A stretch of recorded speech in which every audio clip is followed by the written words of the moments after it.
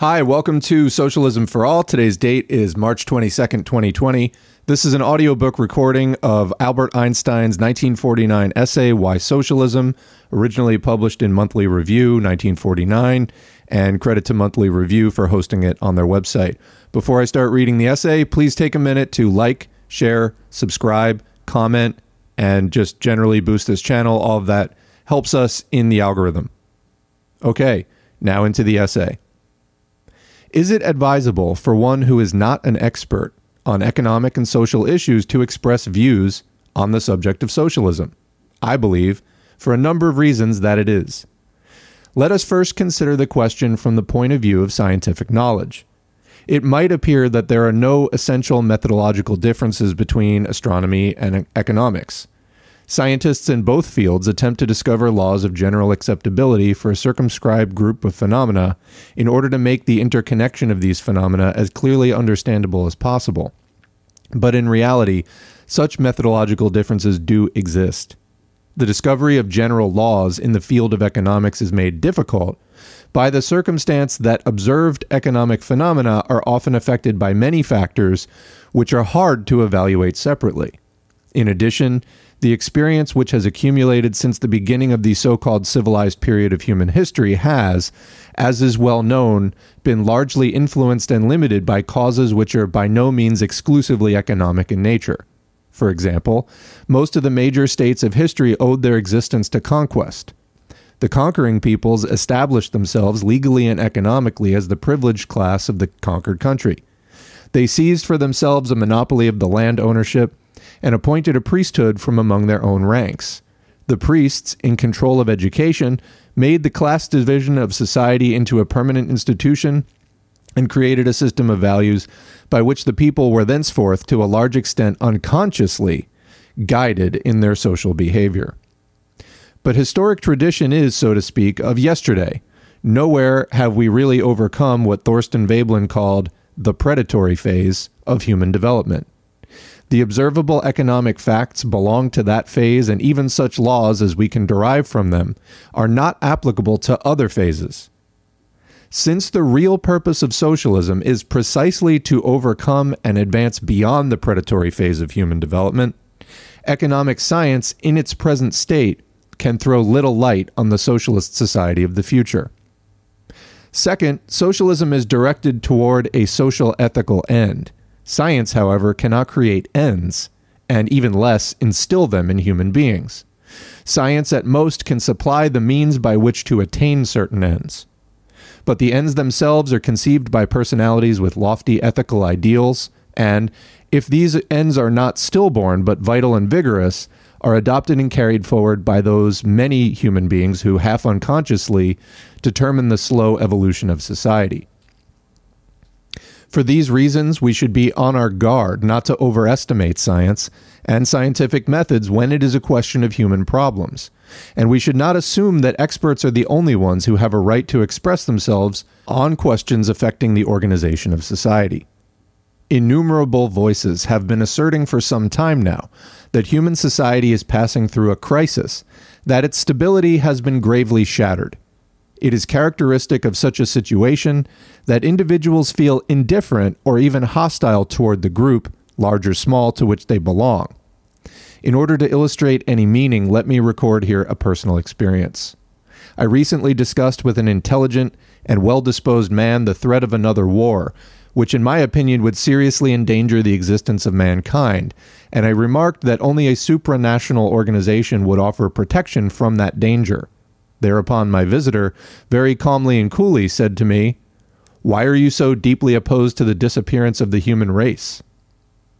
Sure that as little as a century ago, no one would have so lightly made a statement of this kind. It is the statement of a man who has striven in vain to attain an equilibrium within himself and has more or less lost hope of succeeding. It is the expression of a painful solitude and isolation from which so many people are suffering these days. What is the cause? Is there a way out? It is easy to raise such questions, but difficult to answer them with any degree of assurance. I must try, however, as best I can, although I am very conscious of the fact that our feelings and strivings are often contradictory and obscure, and that they cannot be expressed in easy and simple formulas. Man is, at one and the same time, a solitary being and a social being. As a solitary being, he attempts to protect his own existence and that of those who are closest to him, to satisfy his personal desires, and to develop his innate abilities. As a social being, he seeks to gain the recognition and affection of his fellow human beings, to share in their pleasures, to comfort them in their sorrows, and to improve the conditions of life.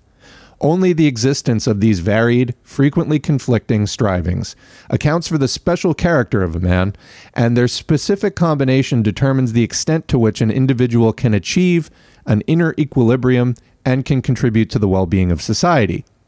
It is quite possible that the relative strength of these two drives is, in the main, fixed by inheritance. But the personality that finally emerges is largely formed by the environment in which a man happens to find himself during his development, by the structure of the society in which he grows up, by the tradition of that society, and by its appraisal of particular types of behavior. The abstract concept, society, means to the individual human being the sum total of his direct and indirect relations to his contemporaries and to all the people of earlier generations. The individual is able to think, feel, strive, and work by himself, but he depends so much upon society in his physical, intellectual, and emotional existence that it is impossible to think of him or to understand him outside the framework of society. It is society which provides man with food, clothing, a home, the tools of work, language, the forms of thought, and most of the content of thought. His life is made possible through the labor and the accomplishments of the many millions past and present, who are all hidden behind the small word, society. It is evident, therefore, that the dependence of the individual upon society is a fact of nature which cannot be abolished, just as in the case of ants and bees. However, while the whole life process of ants and bees is fixed down to the smallest detail by rigid hereditary instincts, the social pattern and interrelationships of human beings are very variable and susceptible to change. Memory, the capacity to make new combinations, the gift of oral communication, have made possible developments among human beings which are not dictated by biological necessities. Such developments manifest themselves in traditions, institutions, and organizations, in literature, in scientific and engineering accomplishments, in works of art. This explains how it happens that, in a certain sense, man can influence his life through his own conduct, and that in this process, conscious thinking and wanting can play a part.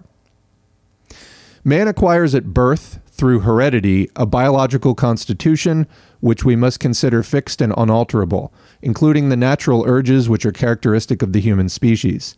In addition, during his lifetime, he acquires a cultural constitution which he adopts from society through communication and through many other types of influences.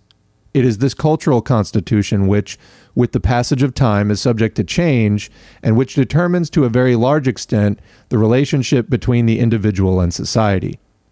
Modern anthropology has taught us, through comparative investigation of so-called primitive cultures, that the social behavior of human beings may differ greatly, depending on prevailing cultural patterns and the types of organization which predominate in society.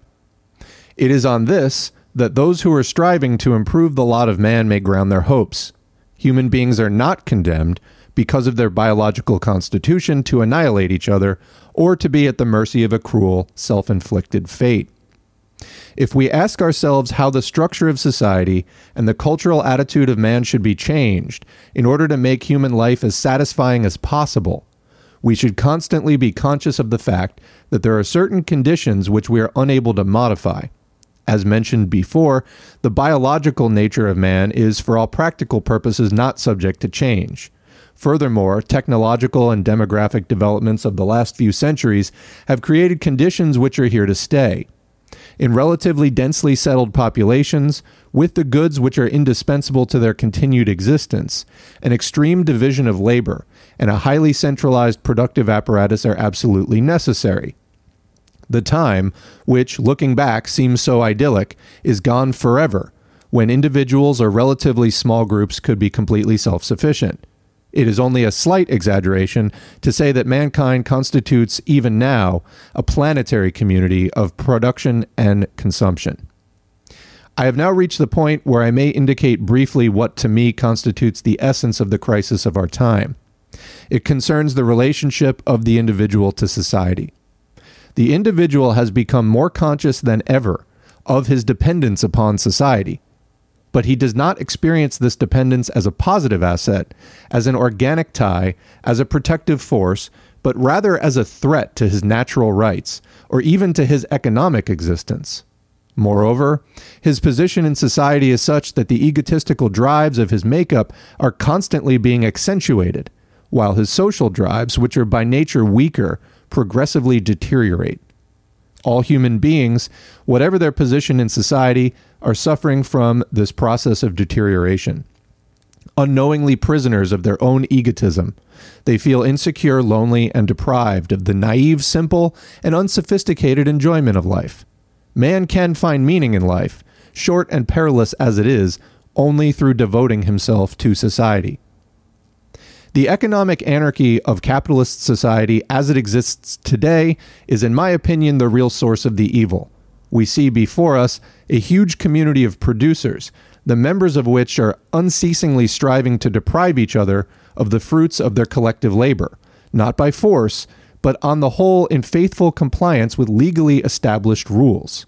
It is, in this respect, important to realize that the means of production, that is to say, the entire productive capacity that is needed for producing consumer goods, as well as additional capital goods, may legally be, and for the most part are, the private property of individuals. For the sake of simplicity, in the discussion that follows, I shall call workers all those who do not share in the ownership of the means of production, although this does not quite correspond to the customary use of the term. The owner of the means of production is in a position to purchase the labor power of the worker. By using the means of production, the worker produces new goods, which become the property of the capitalist. The essential point about this process is the relation between what the worker produces and what he is paid, both measured in terms of real value.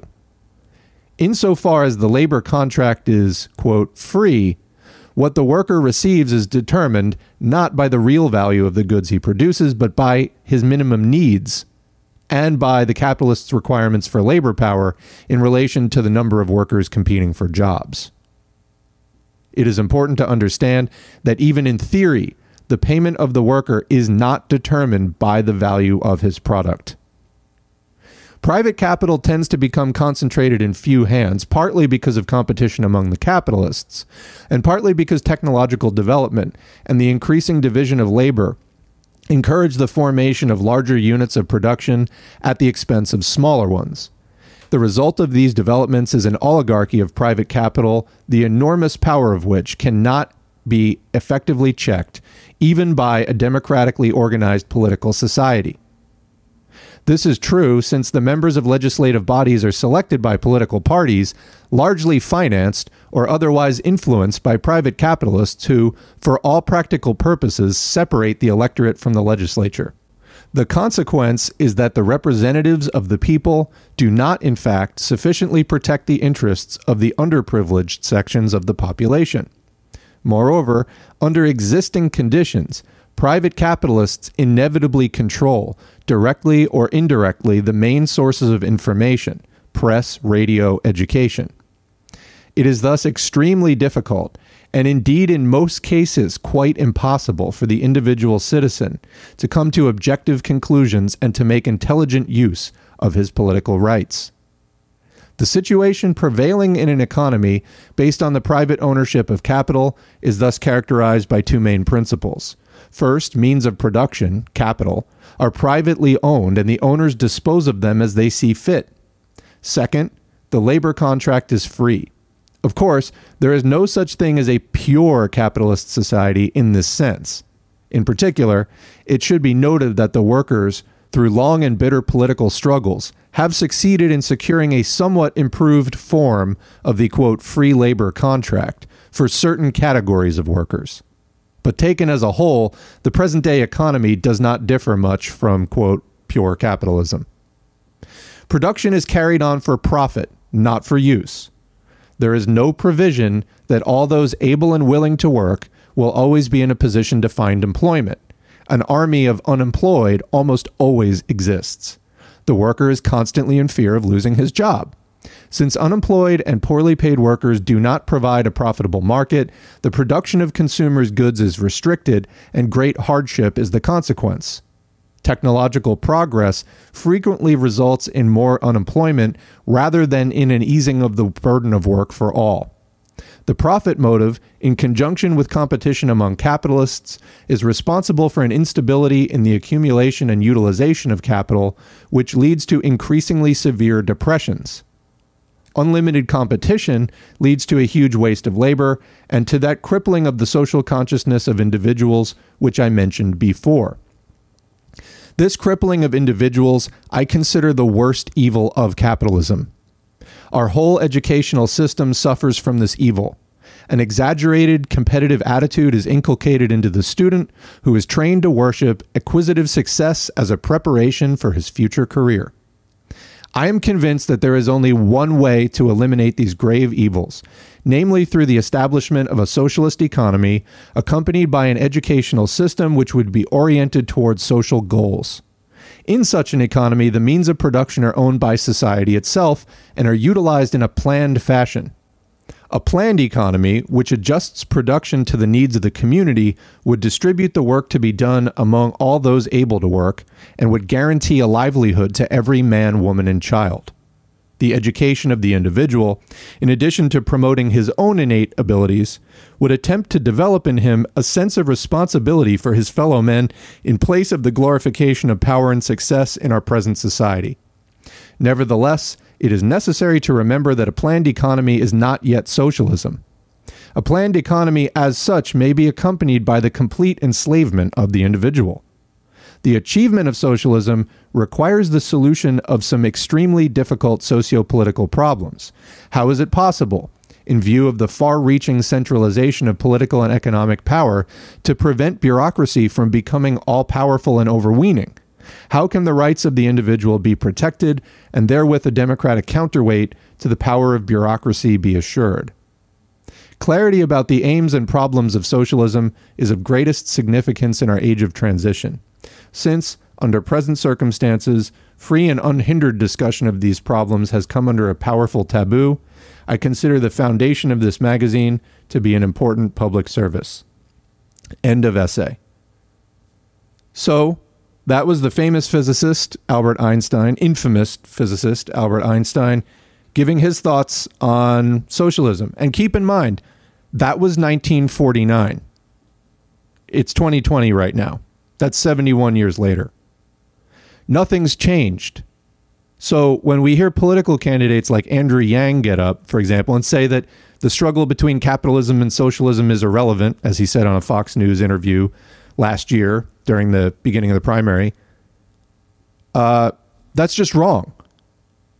Nothing has changed fundamentally. Technology has changed, so the pace of production is different. But Einstein even talks about that right there in the essay in 1949 versus, if we want to go back 71 years, 1800s technology. A lot had changed in those 71 years.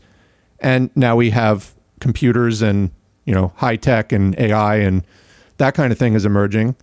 But automation and the advancement of technology, while that has changed somewhat, the fundamentals of this economic system are still the same. Private owners still control industry. Workers still only have their labor to sell as a commodity. The fundamental dynamics of the system are identical. So until we abolish capitalism, which remains the duty and the historic mission of the working class to do, to free ourselves from wage slavery, things aren't really going to change. The surface may change, the flavor may change, the fundamental dynamics of capitalism, described by Einstein here 71 years ago, are identical.